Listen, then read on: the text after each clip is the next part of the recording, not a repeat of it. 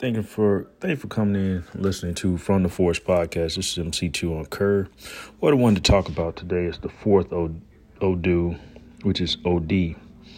In the path of Ifa, it is a grave tragedy to die young. So we pray, may we be sufficiently ripe before we are eaten up by death. And we seek by all means to attain long life. And in the biblical sense of this Odu, the fourth Odi, in the Bible, it states, "The fear of the Lord prolongeth days, but the years of the wicked shall be shortened." Proverbs 10:27. Be not righteous over much, neither make thyself over wise. Why shouldst thou destroy thyself?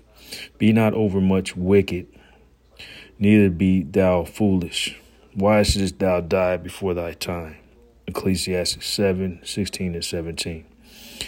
What I did talk about today was the fourth Odi, which goes over the Ifa path, stating it is a grave tragedy to die young. So we pray, may we be sufficiently ripe before we are eaten up by death.